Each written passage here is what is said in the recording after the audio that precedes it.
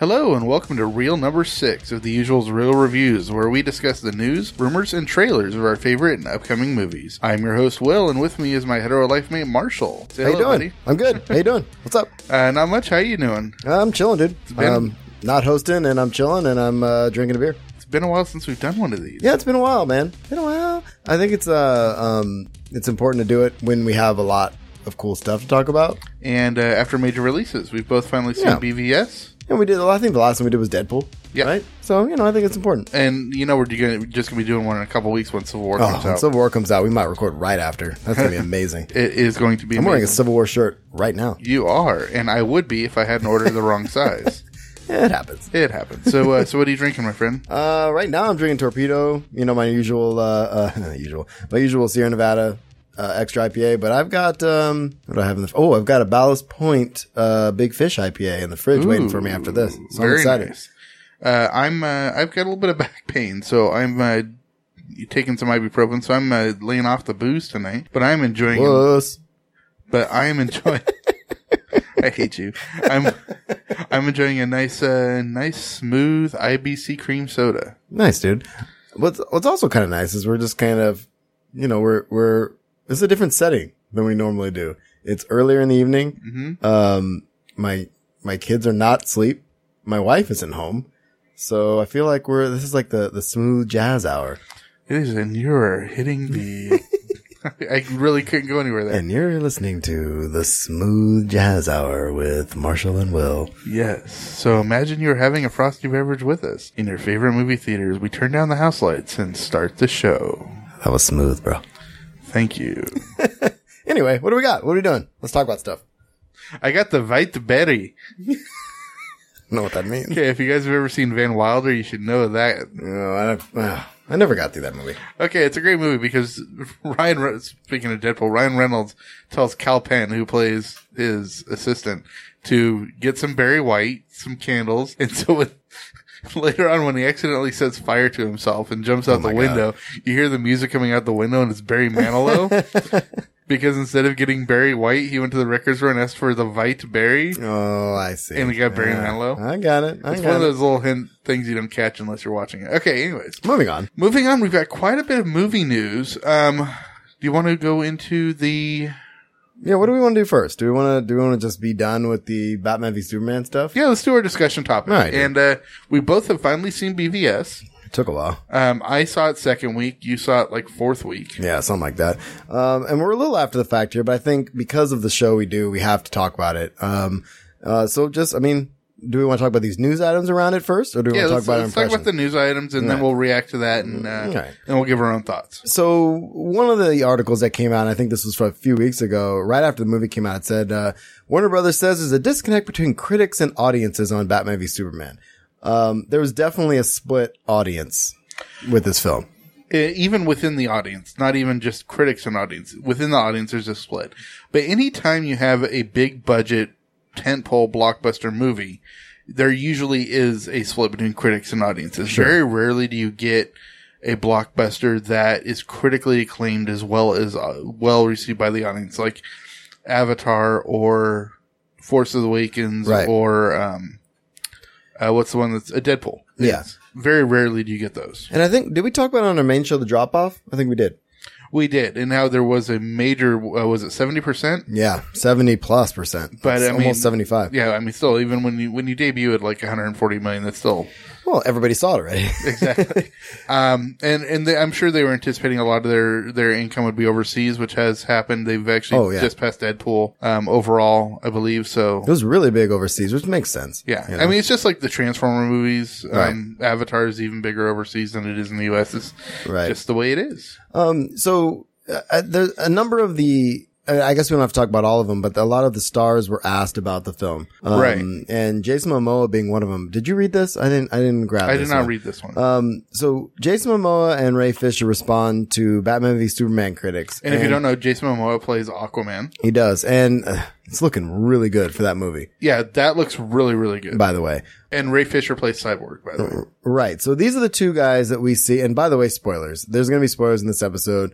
We'll just say it up front. If you haven't seen Batman v Superman, which I think everybody has by now. Yeah. What are you waiting for? Well, yeah, stop the podcast, go see it, and come back. It's probably still playing at your theater. Jesse Momoa and Ray Fisher, the actors who play Aquaman and Cyborg in the DCU, respectively, aren't happy with the way Batman v Superman has been treated by critics and fire back at them with humorous images on their social media sites. So this is them kind of pushing back, I'm thinking, because, I mean, from what I hear from Aquaman, like the murmurs about Aquaman right now, it's gonna be sick. Same thing with Wonder Woman. Yeah. They just say I had some leaked footage of Wonder Woman. Really? And I've purposely not watched it.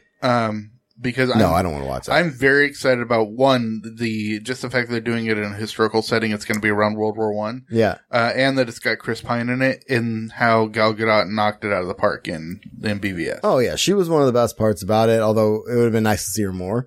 Her and Batfleck, I think, were some of the shining parts of that film, but, we're kind of getting our head of ourselves a little bit, but that's okay. What do you think about, I mean, it makes sense the actors are upset. Not upset, Yes. but like kind of saying, hey, we're poking fun at this. We're going to still have our movies. Right. They can't stop the DCU cinematic universe now. Right? No, they have way too much invested in it. And from what I also hear, since we're talking about the things that we hear, Suicide Squad, those that, I can't remember where I heard it from. Maybe it was Bernardin or one of the guys that maybe have seen some stuff, but they're just saying it's tracking really, really well. It is. It's tracking as well as Deadpool did. And Deadpool was tracking at 100% on Rotten Tomatoes up until opening night. And I want to say, Suicide Squad's tracking at close to 98. Something like that. Especially since the latest trailer where, Batman is featured in it. Right. It's good. So I'm going to jump to these because I threw most of these things in here. There's a couple petitions out there. Of course, one to get him booted from Justice League, Zack Snyder meaning, and the other to keep him. So it makes sense. I don't know the status of either of these petitions. I just think these things are kind of funny now. It's really interesting you brought this up because I just watched a Nerdist News a couple days ago, and Jessica Chobot was really going ham on what the main problem that the DCEU has that the MCU does not have. Right. And the biggest thing that the DCEU is lacking is Kevin Feige. There's no Kevin Feige to take the reins. Somebody who knows the system and is a fanboy that can control all the moving parts. Well, to keep that structure too, and keep everything working. Yeah, over the course of dozens of movies, right? And as of right now, there is nobody like that in the DCEU, and it's kind of that continuity. I think is the right word. Yeah. And it's kind of falling on Zack Snyder, which if that is the case, then one, it's not fair to the audiences because he can just throw crap in whenever he wants, like deciding that the two different Barry Allens, right? Somebody like Kevin Feige would have had that worked out way ahead of Snyder even being hired. And we never would have even heard of the consideration of another Barry Allen if it was MCU. Right. They either just would not have done it or have made it the same person. Right. That way you don't have the conflict. The second thing that they pointed out was that also it's not fair to Zack Snyder because with him not really even being told to do this stuff, he's kind of being forced into it, and it's detracting from his ability to be a good director. Do you think he'll take off? And I mean, I'm asking this question because we know, which I might be jumping the gun here, but Ben Affleck, we talked about, is going to be doing his own Batman movie, or the next Batman movie. Right. Well, directing he's writing it. I thought he was directing. I don't think it's been greenlit for him to direct it yet. Well, he wrote it. Yeah, he's writing a script for it now. The thing about that, I don't think Snyder's going to leave. Okay. Because even though he has done some popular stuff in the past, right now, you don't walk away from the bank. That's a good point. And that's what it is for him right now. What I think would help him and the DCEU is if they brought somebody in to be the Kevin Feige. Yeah. Jessica Chobot on Nerdist News brought up some people that they thought would be great for it. And of course, the obvious one is Berlanti. Oh, because he's already doing such a great job with the CW verse. If they were to bring him in, because he knows how to do multiple properties, right? And they have Barry Allen. The thing about that is that his properties tend to be a little bit more fluffier and less dark, right? And this stuff right now is dark, especially we got Suicide Squad. Right. We came off of I think he can pull it off. Stuff, but yeah. The main detraction for that is that they said he wrote Green Lantern. So we know he can do crap too. Eek. Another one they brought up is if they just backed up a Brinks truck and brought back Christopher Nolan. Oh, yeah. Why not? Not to necessarily direct anything, but to pull the strings. Just to organize it. But then the people that Chobot said that they would love is the two guys, and Tim's and Bruce Timm and the other guy, the two people that run the animated universe. Yeah. Bruce Timm's brilliant. They've been doing it right for 20 years. Yep. Bring them in. And we saw him talking to exactly. to Smith that year. When I saw that Fat Man at Batman at Comic-Con a few years ago. Yeah. They would be the no-brainers for it. So I think if they brought in that team, brought in Berlanti, it would be I think that would be a win, and it would free up Snyder to do what he does, which is to make a marvelous spectacle. Yeah. And to make his dark, spectacle films. I think I think that would work. I wanted to bring up the Kevin Smith stuff because he got some flack after the movie came out. Right. He put up his reaction. I've listened to it. I don't know if you watched it. But I did. To me, I think, how do I want to say this? To me, it felt like Bernardin was a little harder on the film than Smith was. Yeah, well, Bernardin comes from critics writing. He is, but he's also a good storyteller. Yeah. Whereas Smith is a very specialized storyteller. Exactly. Yeah. I think right. that's It's a different type of story that Smith doesn't normally tell. Right. Whereas Bernardin does tell that type of story. I mean, and so I didn't have a problem with Smith's review. Not at all. And then Neither did I. and then he saw it again with Jason Mewes. And if you listen to his stuff, he says he only saw a little over half of it before a actual fight broke out in the movie theater and they had to leave. Which I thought was kind of funny, but also kind of gnarly at the same time. But yeah, man, I mean, I think Smith is saying a lot of the things that a lot of people are saying. And so we might as well get into our stuff here. Ahead. I mean, overall, what did you think just of the film? I enjoyed it. And unlike most people where they wish they hadn't heard the bad things about it, I am glad I heard Smith's reaction and everything going in, because with this particular movie, and I hate to say this, there was no way this movie was going to win. No. Right? But it was still going to make a poop ton of money. Right, yeah. It's going to win in that respect. But it's not going to win in the respect that it had to be too many things to too many people. They were trying to come in and bring this as basically the Avengers, right? Right. The amalgamation of a whole bunch of different characters that spur off a whole bunch of storylines. The unfortunate thing that it didn't have going for it was before the Avengers, we had Captain America, Thor, Iron Man, and Iron Man 2. Right. We had 4 standalone movies that set up character development. And Thor aside, pretty damn good ones. Yeah. Iron Man 2, I guess, is a little. I thought Thor was better than Iron Man 2. Thor 1 was good. Yeah, Thor 2 was a little bit of a mess. Yeah. But what this one didn't have, it didn't have that. All it had was Man of Steel, which had so many... The critics already hated that anyway. Right. And mostly because of, I mean, and not necessarily because of Henry Cavill. I thought he's great. No, he's fine. And Amy Adams is a decent Lois Lane. It's more of the forced humanism put upon him by the Kevin Costner father. Right. Right. Which is fine. It's just the way they went. And it was a choice Zack Snyder made, and he owned it, right? He didn't apologize for it. He even doubled down with it in this one. Yeah, he did. And I'm okay with that. But with only having that as a setup, you couldn't introduce a brand new version of Batman, which is fine. A brand new version of Wonder Woman, a brand new version of Lex Luthor, a brand new version of Doomsday. Right.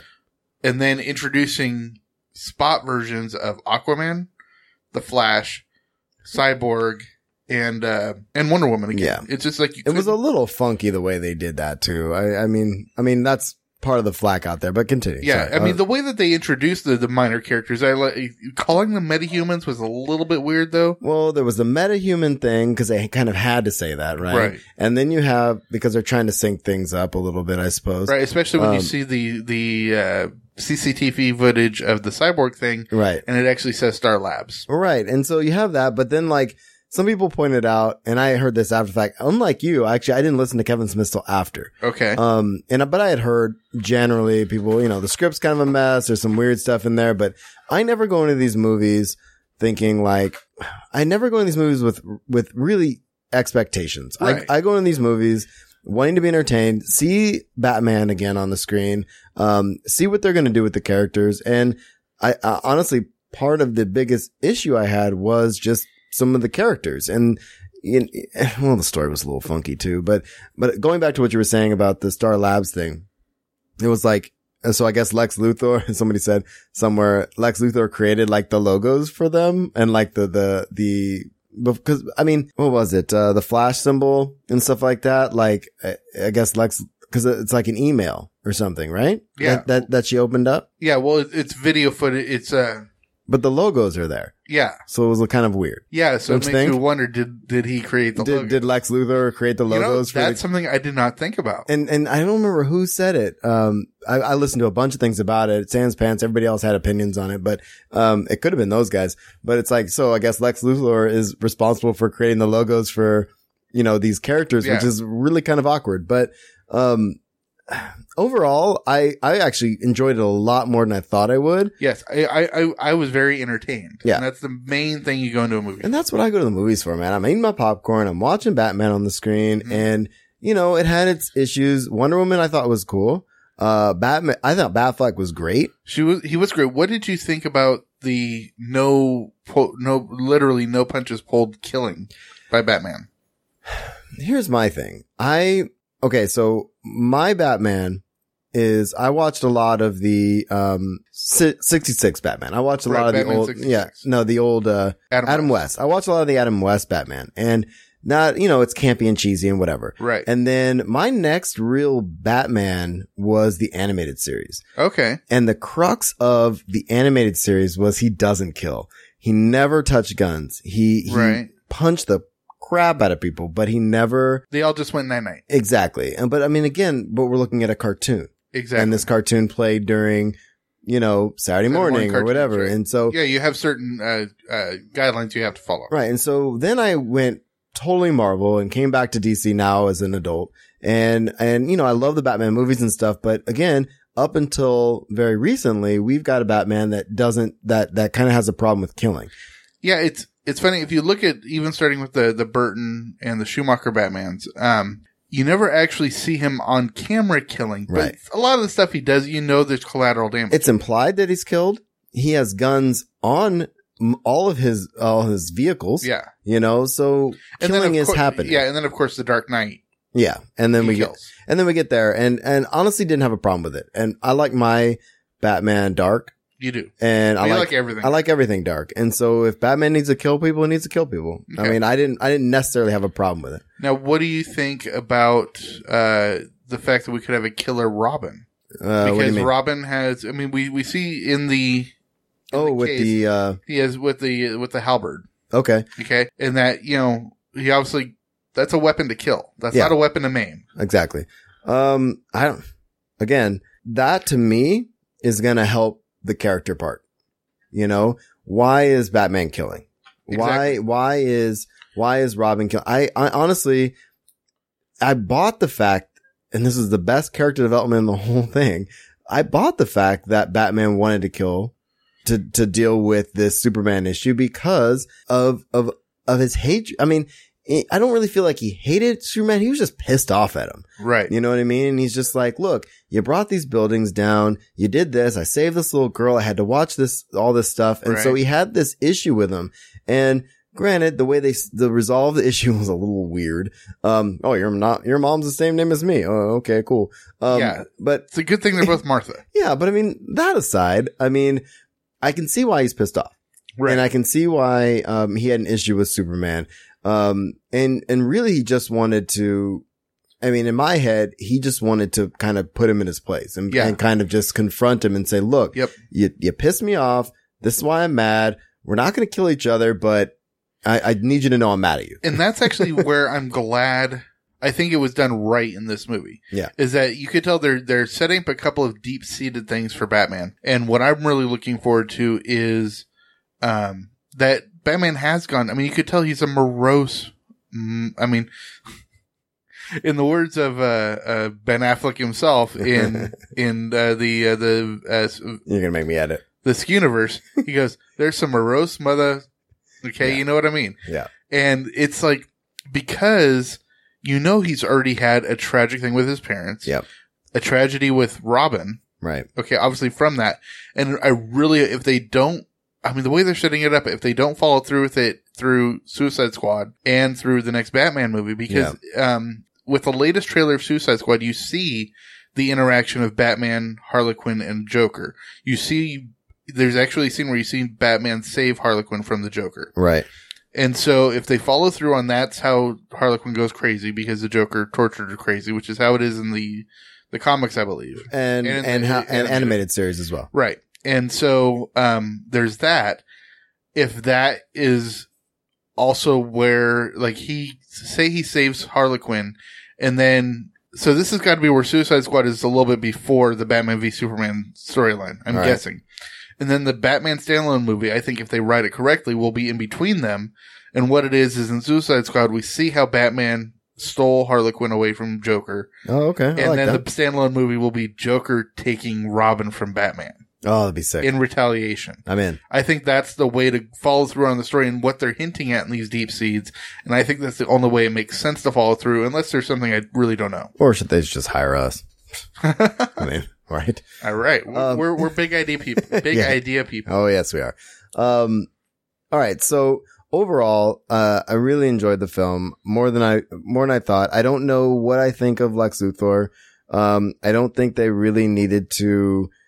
They were very convoluted with him a little bit. I didn't really get the Doomsday thing as much. And he didn't have to be like, was he like junior? He was the third, or he was a junior. Lex Luthor Jr. Okay. So, but then he's bald at the end, and it's just like, yeah, I think the bald at the end actually, I think, redeemed it a little bit. Well, no, I like that part. Setting it up for later. Right. Which I'm guessing is going to be for either Justice League or the next, Superman movie. Right. Okay.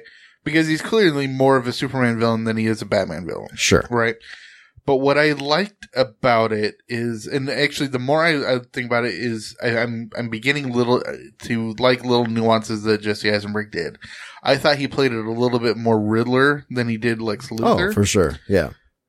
But what I really liked is by the end, you're actually seeing that Luthor is insane. Oh, clearly. Okay. Yeah. And you don't necessarily see that from Gene Hackman or Kevin Spacey. They're megamaniacal. Right. And just kind of have these big overarching plans. But yeah. In here, he's clearly insane. Right. And I'm really wondering what he's referencing is they're coming. Yeah. At the end. What's that? Exactly. So I'm really, really looking forward to, I think they set that up well. Yeah. So I think the last 10 minutes of the Luthor performance was really good. Yeah. Up until that, it was kind of a mess. Although I did like the interaction between he and Holly Hunter. Agreed. I like that as well. What did you think of since apparently we're asking each other questions, what did you think of the action? Was there enough? It took a while to kind of get there. The Doomsday fight, what did you think? I've never been a big fan of Doomsday as a character. Yeah. And I know he's a popular Superman villain, and I think the reason why they brought him in was for 3 reasons. One, they needed a villain that was not Luthor, because Luthor had to be humanized. Right. And so they needed a supernatural villain to take the place of the big bad, right? Well, because obviously, otherwise, Wonder Woman and Superman would be done with him pretty quick. Exactly. Yeah. So they needed that. 2, they needed to resolve the whole Zod thing. Right. Right, because we know that the body was saved and everything, so they need to resolve that. And the third thing is honestly, I think they wanted to get done with it. Yeah. Because get it out of the way. It's not like, this is where it's coming up with Marvel. It's like every single movie that comes out, it's like, okay, well, what are we going to do about Thanos? Right. What are we going to do about Thanos? Yeah, what are we going to do about on that damn chair? He's still sitting on the damn chair. And we know eventually it's going to have to get taken care of in the Infinity War. Yeah. And we know it's going there now. Right. But before Infinity War was announced, it was going on 2 phases of Thanos of him sitting in a chair with no direction, and and there's only so many ways Josh Brolin can deliver lines, right? Exactly. I think because Doomsday is such a seminal villain in the Superman canon, but it's not something that's really good for long-term storytelling. Yep. They just had to get it done and out of the way. So it's like, okay, we've done that. We played that card. Let's go on to the more interesting villains. I'm with you on that. What'd you think of the Batman fight in the warehouse? and there were some things I really liked about it, and some things I was so, oh my god, that's so stupid. What I loved about it is I loved the little aerosolized kryptonite. Okay. Yeah. Okay, and then the scene where Superman goes to punch Batman and Batman stops him. Right. That was tight. Oh my god, I was coming out of my seat. I was like, It's a man stopping an alien. That's Yeah, really yeah. cool. I really never understood why Lois Lane threw the spear down into the Nope, staircase. that made no sense. It was only to make Superman weaker when he went to go get it. And then all of a sudden Superman's drowning? Yeah. Does Superman drown? He can be in space. Well, he can. Well, He he might He can drown, but he'll be resuscitated. But it's be, just, but what I'm saying is he doesn't need to breathe in space. yeah. But he has to breathe underwater? Yeah, I don't know. I don't get that. So, I'm confused about that. I'm with you on that. yeah, so it's a little weird. I loved how he beat down all the dudes though. Yeah. That was tight. Batman, yeah. Also didn't like that I saw most of that in the trailer too. Yeah, you know? that was really cool. And then what I did like is in the trailer, you saw the entrance of Wonder Woman, Yeah. but you didn't see her fight. Right. And what she did was phenomenal. She brought out the lasso of truth. She brought Oh, out it was so the cool. bracelets. She brought out When they her cut sword. over She brought and out you see her with the gosh. lasso, I was like, oh, And she's literally holding Doomsday down just Yeah. there. And I'm like, that was tight. that shows how badass Wonder Woman is. Right. And, I can't wait for that movie. yeah, and what I just love is like it's incredible how, and this is where they could have gotten in trouble with Wonder Woman, is that they could have made it too sexy an outfit, which Yeah. it is. It is incredibly sexy. It's very sexy. Which it's supposed to be It's because it is important. Wonder Woman. Yeah. But it's not demeaning Yeah. because I mean, they could have cut down here. They could have they done, could, you but know. the whole point is it's like the whole point of an outfit is for protection, right? And you could tell it is armor, but she's an Amazonian. She doesn't need it. She doesn't necessarily So, need it, right. Like when Doomsday's, doing this whole thing and she jumps in with the bracelets Yeah. and she's stopping everything behind her too. And it's just her, it's the force field she's creating. It's like you realize it's not necessary and it's actually probably easier for her to fight in that outfit. That's badass. That's a good point, dude. Plus you gotta remember she's an Amazonian, so she comes from a hotter climate. Right. And It's not like she's, I'm not going to wear all these clothes. exactly. So I like how they kind of explain that without explaining it. Good. Well, for those of us who hopefully don't think just with our lower head. Well, little column A, little column B. Okay. So what else did I want to say about this movie? Well, I mean, as far as, Oh, okay. good. One last thing. Hans Zimmer has come out and said this will be his last superhero score. No crap. I What do didn't you hear think of that? Here's, I mean, I know what a diehard Hans Zimmer fan you are. I mean, Yeah. you're as big into Hans Zimmer as I am into John Williams. yeah. And I mean, Hans Zimmer honestly is very, I mean, sometimes I like him more than John Williams, which is blasphemy, but, some of the stuff that Zimmer has done, Gladiator soundtrack, for example, is probably one of my favorite, and I get the chills thinking about it. It was probably one of my favorite soundtracks, period.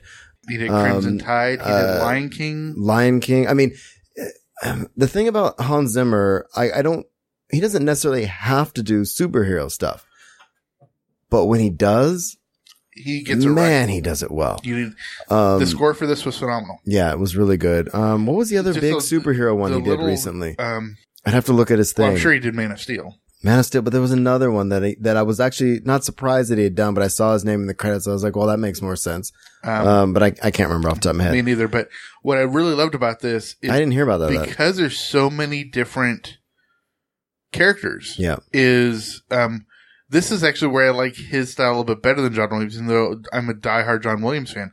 John Williams hits you over the head with his cues. Yeah. Right? It's like, boom, here's the Imperial March. Right. Boom, here's the theme from Superman, right? Right. With Hans Zimmer, It's very subtle. He subtly like the first time we see Diana Prince, it's a little overture of Wonder Woman. First time we see Aquaman, it's that dun dun dun. dun. Yeah. And I'm glad you brought that is up, going to dude. be the cues for the future movies, and he's setting it up very much the way John Williams set up the Harry Potter themes. Even though he only did the first 3 movies, the following 5 movies all took their cues from John Williams. And I'm really glad you brought that up because when Wonder Woman comes on the scene later, then it's really like, boom, boom, boom, boom, and it's so good, man. Exactly. So and he hints at it just earlier at that dinner party.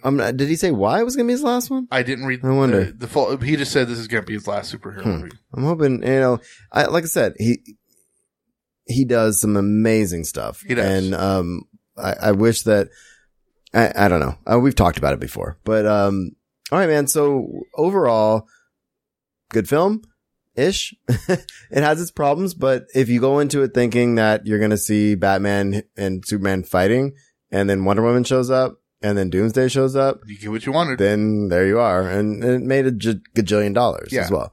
In future sight, I think it's too early to really rate this movie right now. Yeah. Because they've hinted at so many things. If what we get later on, say in the next 5 years, we get a really good Aquaman movie, we get a good Flash movie, we get a good Wonder Woman movie, and then it follows through with Suicide Squad in the next Batman movie, those storylines that I hinted at earlier, if it actually ties up those threads that are beginning now, then we'll look back and say, okay, they started it right. Yeah. If they don't follow through on all these little things that they've wanted to start, we're going to look at it as like a complete mess. And I think that's the concern. And I think it's hard to, without the rest of them, because again, like you said, what Marvel did, they had the standalones and then they did Avengers. So they kind of, we had Man of Steel and now we have Batman v Superman and then we have a bunch of stuff coming afterwards that we're going to have to kind of see as a whole. And, actually I would kind of relate BVS to Age of Ultron. Okay. And how they had so many new characters they needed to introduce that they didn't necessarily introduce in previous films. And from what I understand, and we mentioned it last week, Civil War really is like, well, Bernardin says, like the Age of Ultron film we wanted. Yeah. But I think, and what I'm saying in looking at future sight is I think retroactively, Civil War is going to make Age of Ultron better. Exactly. Because it's going to That's what I'm saying. Follow through on the hints started in Age of Ultron. Right. All right. So one of the things I wanted to do before we get out of this and get to just our general movie stuff, and we are a few weeks after the fact, but I'm glad we finally got here and talked about it. But, we've been having some really fun interactions on Twitter and stuff. So email us, tweet us. Whatever, let us know what you thought about Batman v Superman. If you hated it, tell us why. If you liked it, tell us why. And we'll feature it on the next show. And we love getting suggestions of stuff we should be watching. Yeah, because please. We're only two men. We can't watch everything. I'm only one man, Marge. So if you see a movie that's like an independent film we've never heard of, or even a movie that just slipped through the cracks, just send us and say, hey, you should be reading this. You should be watching this. You should be listening to this. Which just like right now, I've heard about it, but I just started listening to Hamilton. Right. Oh my God. Yeah, that was a good song. Get the soundtrack and listen to it right now. Yeah. That's what I'm saying right now. And we typically do real reviews when a big when a big movie comes out. We're going to do another one at Civil War. We were both trying to see Jungle Book before this, but we didn't get there. Hopefully we'll get there before it leaves the theater. But if not, definitely we'll do another one of these for Civil War. And we're going to be there opening night. Oh yeah, for sure. I cannot wait for that movie. So no, I am so eager. Anything else you want to say about BVS? No, I think that's it. I think it's done for our discussion topic for tonight. I think it's time to move on to some news. Cool. So we took a brief break, to grab a beer and I realized I misspoke. It's not Big Fish. It's Big I, IPA from Ballast Point. And it's lovely. And I am now on to my second IBC cream soda. Hardcore, bro. Word. All right. First off, Sherlock Holmes 3 may start production this year, according to Robert Downey Jr. Yeah, I'm pretty excited about this. We talked about this a little bit last week, or no, in our last show? No, we talked about it just a little bit because, we were just excited because, Robert Downey Jr. is, coming back. Martin Freeman's coming back. Rachel McAdams is coming back, I believe.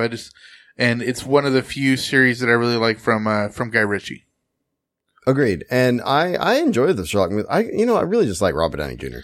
Me too. And actually the music for it is also fantastic. This is me. Yeah, it is. I'm a huge score fan. Just great music. I find myself liking those on Pandora when on my soundtrack daily. Yeah, it's actually very similar in, not necessarily in tone, but in style. The instruments used as, Pirates of the Caribbean. Absolutely. I love that soundtrack. All of those. All right. James Cameron has announced, shocker, that Avatar will now get 4 sequels. Okay, but the thing is, he hasn't even done one. He hasn't. Well, he's in filming. He's in pre-production at least. But, according to this article, from the gist I got from it, he's doing this for 2 reasons. One, he's a little upset that, Force Awakens took his crown. Well, he'll be fine. So he's really trying to really broaden the scope of the universe of, what's the name of the, Pandora. Yeah. And, So he's really trying to expand that. But he's also moved around the release date, so he's not competing with Star Wars. Makes sense. Question. Yes. Do you really think at this point Avatar is going to come back and dethrone Star Wars? Oh, God, no. I think they'll be big. They're not going to be... I mean, Avatar came out 2009, 7 years ago. And granted, they have Avatar Land, which I hear is going to be awesome and all this other stuff, but like... He's just taking too long. It's 7 years. It is. You know? Anyway. Yeah, I think he's waited too long to work on it. I think they'll be big. I think they'll be more probably in the box office range of, the way Fast and Furious is now. You know, you'll probably be getting, $1 billion at the box office worldwide, 300 to 400 million, maybe 400 million. I just feel like, but he's not going to get 800 million again. Yeah, I just really feel like everybody by now is kind of not forgotten, but had he done it 3 years ago? Yep. Much better off. Yeah, there's been so many more. So much more out there too. That's better than that world, in my opinion, too. Yeah, I mean, come on. It's called Pandora and they're going after unobtainium. I mean, granted, I don't know. For me, that's kind of like, I don't know. I'm not the biggest Harry Potter fan either, so. No, well, okay, well, that's the difference. There's one way to cast magic, but. Is that James Cameron has never been the best storyteller. Okay. He's visually stunning. Oh, for sure. I mean, you see that in Titanic. You see that in Aliens. You see that in Terminator 2. Oh yeah. He's stunningly visually stunning. But the stories are always a little weak, in my opinion. Agreed. I think he's always better playing in somebody else's sandbox than he is building his own world. I got you. Okay. Especially when he's going to take 18 years to do it. Exactly, right? All right. So, I didn't hear about this, but it looks like Speedy Gonzalez is going to be in the works. This is hilarious to me. I think I put this in the other one, but, this is funny because I guess they're going to do a Speedy Gonzalez movie. Okay. Growing up, I loved Speedy Gonzalez. Me too. I loved all those cartoons. He was right up there with, my two favorite cartoons as a kid. You have your obvious ones of Scooby-Doo and whatnot. Yeah. But of like a lesser known unsung characters, I loved Hong Kong Phooey. Yep. And Underdog. Yeah. And I don't know if I could pick any more racist characters than Hong Kong Phooey and Speedy Gonzalez. Speedy Gonzalez is pretty racist. Absolutely. Also, and it was weird thinking about it as an adult now, one of my favorites was Foghorn Leghorn. Loved Foghorn Leghorn. It's such a misogynist. But it's, there's so many things wrong with that character. Yes. But I don't want to dive into that right now. But I loved all these cartoons back in the day, and Speedy was great. I love all the old Warner Brothers stuff and stuff too. Yeah, but Speedy was a one-trick pony though. What do you do with that character? Yeah. He runs around and teases people, and it looks like he looks sad here. It looks like there might be a story, but they're planning an animated feature. Yep. It's gonna happen. Underdog got his own movie. I think Hong Kong Phooey is eventually going to get one. It's just another cartoon property from our childhood that they're ripping off. Yeah. We'll see how it is. We'll see. I'm sure I'll take my kids to see it. Let's see how racist it is. Oh, it's gonna be racist. This one I'm a little curious about. It just shows how, okay, first of all, Charlize Theron is going to be joining Fast and Furious 8. It just shows that every single movie they're picking up another well-regarded actor. Right. And they're going not only for the well-regarded action actors like, say, Jason Statham, which they picked up in the last one. Right. But they picked up Kurt Russell. Okay. Now they're picking up Charlize Theron. Yeah. They're picking up Oscar winners or Oscar nominees. Yeah. It also means that movie, they have enough to pay these actors. Oh yeah. Each one is getting, it's not like, say Saw, the Saw franchise, which was all money making. Totally. But it had its peak at like the second movie, and then they were just still making money, but it's constantly going down. This is still on the upswing. Every single movie is making more than the one before. You know what's crazy about this is that, and we've talked about this and I got the idea from Q and Sal from What Say You podcast. Right. Like there's 4 episodes I still haven't listened to because one day, maybe this summer, I haven't watched all the movies. Yeah, we're going to sit down and do a marathon. Yeah, I've only been through the first, maybe 3. No, I didn't even do 3. I think I did, 1 and 2. I don't know. I want to watch them. It's not on my list. And I'd like to just sit and just freaking make some popcorn and drink some beer. Yeah, seriously. And watch it. You and I could take a day and just watch them all. It'd be fun. It'd be a long day, but they're entertaining, and they've got great hip hop and Gasolina soundtracks, and really. And I love the cars in the movies. I used to play a lot of car racing games. I love cars in movies, and I love like The Italian Job. Yeah, very similar. Awesome movie, very similar. You get to see the Mini. The Mini doing what it's doing. So anyway, it's car porn. Exactly. We have more casting news for this. Someone from Game of Thrones has been cast in Furious 8 as well. Oh, and by the way, it looks like this, according to this, Charlize Theron is going to be the villain. Ooh. The main antagonist. Nifty. So Norwegian Game of Thrones actor Christopher Hivju? Something like that. Yeah. Sounds good. He's going to be in it. If you're a Game of Thrones guy, you know him. He confronted, Jon Snow. He pulled him out of the deal. I don't want to spoil Game of Thrones. So it's awesome. And I like that actor. Yeah. And I'm excited because, this is coming from somebody who's a fan of the Fast franchise. It started off, directed by, Curtis Morgan, who's probably more, Chris Morgan, something Morgan. Yeah. But he's, well, no, because he also did Triple X he does those weird sort of, you know how Stephen Sommers is like those, like Van Helsing and The Mummy, and that's what he's known for. That's what Morgan is known for. Okay. And then, of course, it went to John Singleton, and then Justin Lin did it for a long time.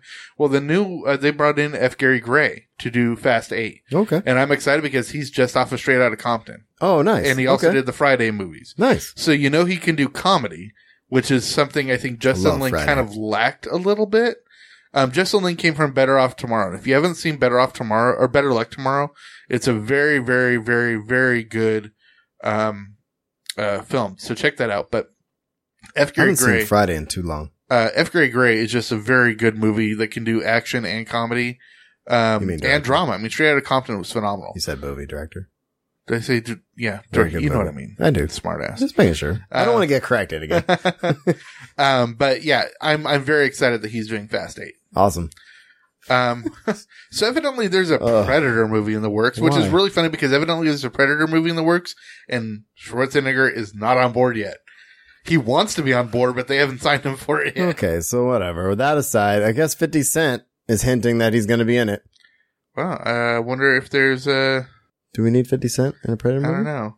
Do we need 50 Cent in a movie? Not so much. We'll ponder this. That's all I want to say about that. All right, so like I said, we haven't seen Jungle Book yet. No, but it's doing big numbers. It is. It had $100+ million opening weekend, and it's already been greenlit for a Jungle Book 2. Yep, which I think is cool. Excuse me. Which I'm kind of curious on who they're going to give. I mean, Favreau could be still on board, but as we talked about in our...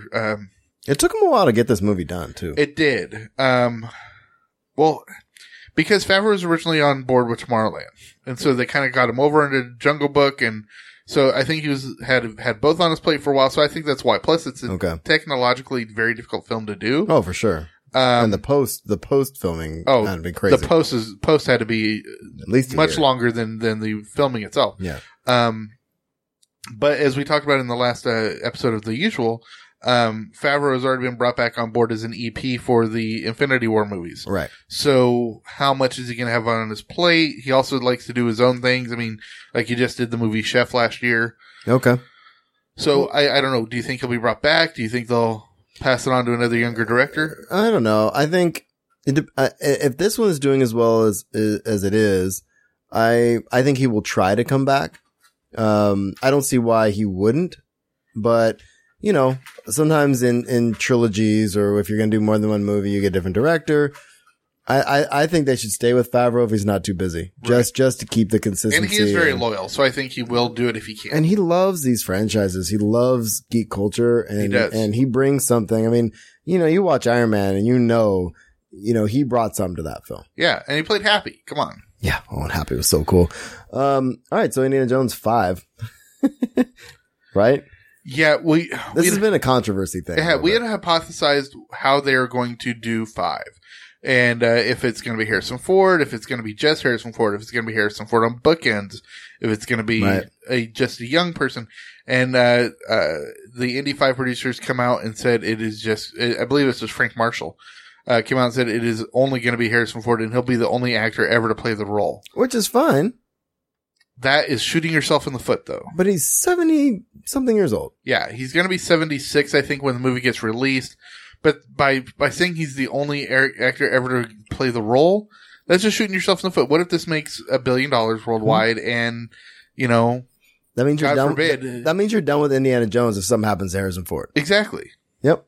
Don't shoot yourself in the foot that way. Agreed. Blade Runner sequel is moved up 3 months for some reason.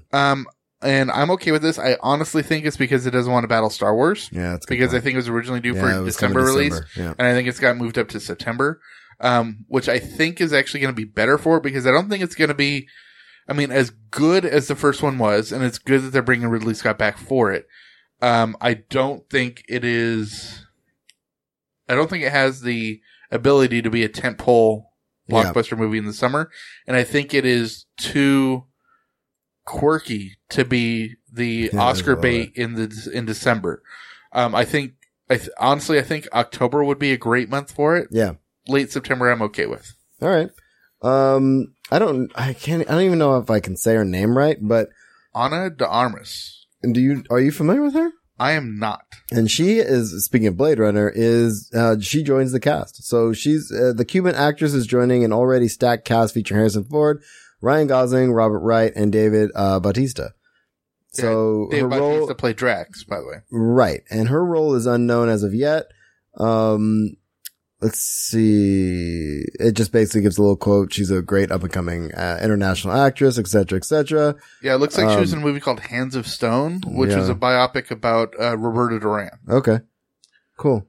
Which, if you don't know who Roberto Duran is, go and Google him, because he was a phenomenal boxer. Right. And then War Dogs, which is a story about two men who won $300 million contract from U.S. This is not out yet. I saw a trailer for this. Oh, really? With Seth Rogen and Channing Tatum. Okay. Is it Jonah Hill and... Is it a comedy? It's like a dramedy. Okay. It's a true story based on a guy who, they won a contract, right? To arm, allies in Afghanistan. Oops. And they bid $300 million, and they were just like these, frat boys, basically. And they bid the contract for $300 million, where everyone else had bid like $500 million. And so, of course, they got the contract, and they totally underdid it, right? Oh, no. And it's a weird looking trailer. Okay. We'll have to check it out. So moving on, The Dark Tower started filming. Yes. And, as we've already said, it's what? Matthew McConaughey and Idris Elba? Idris Elba. Oh man. I could not be more excited about this movie. No, I mean, you have always been the Stephen King person in our group, so. I'm going to be going back and re-listening to all those books. Yep. I can see that. And I still admit the only one I've ever read is Gunslinger. Well, I'm going to be listening to all of them. You're welcome. Let's see. So Dark Tower. So on to Bill and Ted 3. This has been a rumor for a number of years, but two things. I feel like this came up in the very early parts of this show. Oh, it did. Because it was hinted at last year. Okay. But two things have come out that have, kind of solidified it. One, that they've said that there is a script and a director on board. Okay. And that they're filming it in the UK. And the second is that, both stars have said, yeah, they're on board. So it's, the main one we weren't sure about was Keanu. Would they get Keanu back? And they're like, yeah, Keanu's doing it. Is it weird that I'm kind of excited about it? Oh, dude, I love it. I love the second one. The second one's one of my favorites, dude. Plus, there is an ongoing, comic for Bill and Ted going on right now. Oh, so, really? Okay. Yeah, so they've got, plenty of story to work with. Let's see. It's a direct continuation. They have a studio. I can't find, it says what studio it is though. It just says they have a studio. Yeah, they just might not be announcing the script comes from Chris Matheson and Ed Solomon, the writers of the first two films. Yep. So we're good. Yeah, I'm excited. The first two are great. I mean, even the second one was just kind of cheesy, was just great. No, the second one had that song, dude, at the end. You know, God gave rock and roll. Okay, I'm singing. But anyway, not only that, but I loved that they had to keep playing the Grim Reaper Oh, in games, because if you don't, I mean, that's an obvious homage to the Seventh Seal. And if you haven't seen it, it's an old Ingmar Bergman film from Sweden with actually Max von Sydow. I don't know anything about that movie, but I like that they're playing with the Grim It's Reaper. one of the 20 greatest films of all time. Well, you say that, but No, seriously, watch it. all right, It's great, and it's what made Max von Sydow a star. sweet. So this is happening. They're redoing the Grinch animated style, Again, and Benedict Cumberbatch is gonna be the voice. I think he can pull it off. Oh yeah, he can pull anything off because he's amazing. Yeah, I think the one with Jim Carrey was a little over the top, and it was Yeah. meant to be because Jim Carrey's over the top and Sure. the character's over the top. I'm like that they're doing it animated because I think there's so much more depth you can get to the character Yeah. in a voiceover and hand drawn than you can get in an acting Agreed. suit. What I think is interesting too is that I can't remember what I listened to a lot of podcasts, and one of them was talking about, are we eventually going to get tired of Benedict Cumberbatch? And I just think that was an interesting thing that they were talking about. We don't have to hash it out here, but he's doing a lot, and we all love him, but I don't know. Eventually, are we going to be done with him? You know, I think it's a little bit different than, say, Jim Carrey, which I love Jim Carrey. Yeah. He Almost, saturated himself. yeah, almost everything he did was the same. Right. I mean, granted, Which is the argument against Cumberbatch too. a little right. bit. Well, with Jim Carrey, you did have a few that were different, like Eternal Sunshine, Mhm. Truman Show, Truman Show was Cable great. Guy, right? The ones that were a little bit outside the box, right? But he did too much of the other stuff. Right. Cumberbatch actually, I think, does a good job of doing so many different things. I mean, Yeah. there's Sherlock. I mean, he played. Khan, he had. He did an androgynous character in Zoolander 2. That's true. You Oh, know, that was so good. he's Doctor Strange. You know, Right. he's playing different roles. He was the one that played Khan in Star Mhm. Trek, right? Yeah. Yep. Okay. I'll make sure I wasn't tripping. Yeah, no, and you know, I love him in Sherlock. You know, and what else? What's the other major thing he does? Anyway, I don't know. I just really I like him and I liked him. He's a good actor. Right. No matter what, he can pull this off. But he's also got, you know, Doctor Strange coming up and everything else. So we'll see how it goes. I think the only thing that would actually oversaturate him was if he were to become 13, Dr. 13. Oh, man, he'd be good though. He would be, but I think it's too soon. And they'd have to pay him too much. I think let him age a little bit and then let him be like 14 or 15. Okay. All right. I'm in.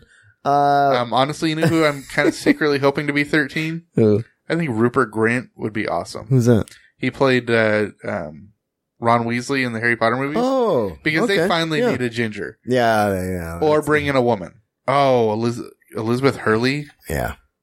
There's a couple women Helen out there. Mirren. There's a couple women that I think would be great. And I think it might be almost time for a female doctor, but that's a conversation for another day. So back to Stephen King. Stephen King's It is going to be filming soon, which we talked about, which I'm terrified of. Yeah. I don't want to see it. They have to I can't do go. it. They have to go ham on this because to do better than Tim Curry, Yeah. you're gonna have to do really good stuff. Yeah. We'll just wait on that. I don't want to talk about that. It kind of freaks me out. So go ahead. Jumanji. So Jumanji is getting redone, which I'm okay with. I really enjoyed the first one. I think it's Is it almost too late? no, because it comes from source I'm sure material. It was like 12 years ago. It was. I mean, dude, Kirsten Dunst was a kid when that came out. I'm okay with it because it comes from source material, Mhm. right? It's not like it was just written for the screen Okay. and they're trying to just redo it because they can go straight back to the source material and just redo it Right. and not try to do it as a remake, right? But it looks like it's going to have, Dwayne Johnson and Kevin Hart possibly in it. I don't know how that would work. Why is that? Well, okay. You have Jumanji. Mm-hmm. Robin Williams. Yes. Children. Yes. Okay. Cool film. Yes. Then you come back. And I feel like they're going to the other extreme now, where it's like, well, why not get The Rock and Kevin Hart and see what kind of shenanigans they can get up into? It's like, Well, I feel like, is it going to cease to be about Jumanji? Well, Or about the kids? Well, I honestly, because I can't remember the book well enough that I'm not even sure if the Robin Williams character actually went into the game in the book. I think that was something they added for the movie. So if they change that around, I mean, just say they were to take the same sort of script, I'm okay with that being the Rock character, right? Because he can pull off comedy like that. Whereas I think Kevin Hart would be a little over the top, but I think I can see Kevin Hart as the what's his name? The guy who played the cop. He used to be on In Living Color. No, he played the cop in Jumanji, but he was on In Living Color. Oh. I think his name David Alan Grier. Oh, yeah, I know. Yeah. He's good. I can see Kevin Hart playing that bumbling cop. Well, that makes about sense. I mean, and that's what he's good at playing. Yeah. You know, I mean, we'll see. I don't know, man. It's a reimagining. Yeah. So, it all depends on how good the script is. yeah. It all comes down to the writer. Indeed. All right. So I thought this was cool. Yeah. This shows how much faith Abrams has in Daisy Ridley, and that he's actually doing something outside of Star Wars with her. And it's a new fantasy movie, apparently. Which you're gonna just love. I will see that day one. I don't even care what it's about. No, you don't care. Daisy Ridley's in it. It's a fantasy movie. J.J. Abrams done. Yeah, we're there. I'm in. All right. So Kevin Smith is appealing an R rating from the MPAA. They gave Yoga Hosers an R rating. Yeah, I can see. I mean, here's the problem with Kevin Smith. Did he drop the F-bomb twice? That's an R rating. Well, here's the problem with what he's facing. His target audience is teenage girls. Yeah, he made this as a tween movie. And I don't know why he just, I don't know. I haven't followed up with this yet and I haven't heard him talk about it. He's been doing some stuff with the Flash and stuff. So he hasn't been talking about it, but I'm wondering, if he just leave it as R. Like, I mean, his fan base watches rated R movies. The ratings don't really matter anymore, especially once you get into teens. Right. Most movie theaters aren't, you know, hey, you're not 18, don't come in here, you know, so I don't know, but if his target audience is teens, he's going to have to do something about it. And honestly, it doesn't really matter because he doesn't make most of his movie in the theater. No, he makes his movie in the back end on the digital. So what he could do is cut the theatrical release, make it PG-13 and make the, you know, the release unrated, yeah, you know, whatever. Exactly. Which I imagine is the way he would go. But anyway, Tina Fey, Hocus Pocus. So it looks like Tina Fey is writing a Hocus Pocus script. For those of us of our age, Hocus Pocus is like our age. Thanks, buddy. Women our age love Hocus Pocus. Indeed. I mean, it's Sarah Jessica Parker, Kathy Najimy, and Bette Midler, and they're all hilarious. I can just imagine it being, say, Tina Fey, Amy Poehler, and Kristen Wiig. That'll be fun. I think that would be an amazing cast, but it looks like it's not a remake, but it's also not a sequel. I think it's just going to be a reimagining of it, not even a reboot. But seriously, anything Tina Fey writes, I'll watch. Yeah, I'm in. Same here. I mean, we were talking about how we're both getting back into Unbreakable Kimmy Schmidt. Oh, so good, dude. And she writes that, so she's brilliant. All right, so it looks like a director named Bayona has been tabbed to do Jurassic World 2. Okay. Because as we all know, the Jurassic World 1 director, Colin Trevorrow, has been nabbed to do Star Wars 9. Right.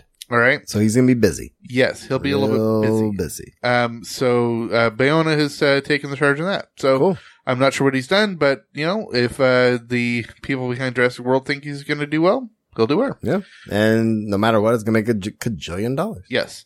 On top of that, Jeff Goldblum wants to be in Jurassic World 2.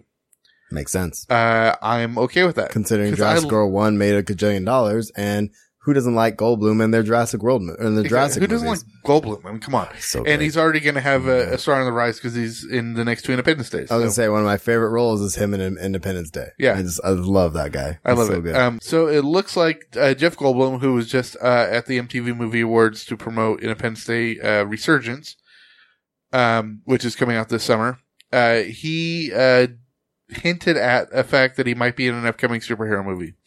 Doesn't say what, doesn't say what studio, so there's no way to hint at it. But seriously, like we just said, if Goldblum's in it, it's going to be more entertaining. I love Goldblum, dude. Yeah.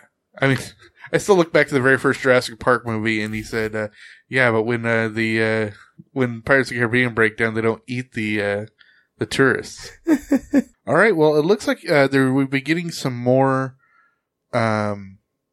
news from the Hasbro Cinematic Universe, which was really just Transformers. Transformers and G.I. Joe. Right. And then we heard that they were adding in Micronauts. And now it looks like it's also going to include Visionaries, Mask, and ROM. I am stoked about the Mask thing. I remember Mask was the ones with the dudes and you get the cars, but the cars did they had these cool vehicles, and I can't remember if the vehicles transformed or the people fit into them. I just remember I love those. I had all these action figures for Mask. It was really cool. Cool.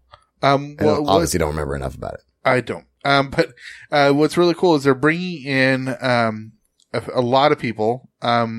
Somebody from behind Transformers 5. They're bringing in the Luke Cage showrunner. They're bringing in John Francis Daly and Jonathan Goldstein, who, if you don't know them, they are writing Spider-Man Homecoming, but they also wrote the Vacation reboot. Okay. John Francis Daly played Sweets on Bones. They're bringing in the guy behind Black Panther and People vs. O.J. Simpson, the guy between the Dark Tower adaptation, a writer behind the Blacklist, which is a great show, and the person Geneva Robertson, who's the big person behind the new Tomb Raider project, awesome. Which I still think needs to be Daisy Ridley. If it's not, then they're making a mistake. And it's all being overseen by Akiva Goldsman, who is the Oscar-winning writer behind A Beautiful Mind. So he's overseeing the writer's room. So he's basically the Kevin Feige. What I like about Hasbro is sounds like they're going to do it right. They're doing it right. They're doing the right thing that DC did not do. Well, and they make a point of saying the Transformers films have grossed $3.8 billion in addition to the amounts brought in by the G.I. Joe films. Right. So, this is going to be big. I'm excited. I wish I could remember all the coolness that was Mask and why I loved it so much. There was a TV show. I remember. And then there was the action figures, and I'll look it up before I publish this to make sure I don't sound like an idiot. But, I really enjoyed that. Yeah. And the Micronauts too were great. Oh yeah. Micronauts were awesome. So lots of cool stuff there. I'm actually getting more and more on board the more details are releasing, because it looks like they're getting some really good creative people. Yeah. I think it's going to be great. And actually, this is, speaking of the Hasbro universe, Transformers 5, they're actually looking at bringing in Gerard Carmichael, who I'm actually never known much about. He's a stand-up comic who got his own show called The Carmichael Show this year, which is getting good critical reviews, if not great ratings. But I've seen him on The Daily Show, and I've seen him on The Nightly Show. Mm-hmm. And I think he was on At Midnight, and he is really, really funny. Okay. And he doesn't care what people think. So I think he's the better version of, well, cause Homeboy's done. Bay's done, right? Michael Bay? I think 5 is his last one. Okay. I thought, okay. I see what you're saying. So okay. Gerard Carmichael is going to be a star in the movie. I see. Okay. And I'm okay with that. Courtney B. Vance, who, he's one of those people where if you don't know him, you know his face.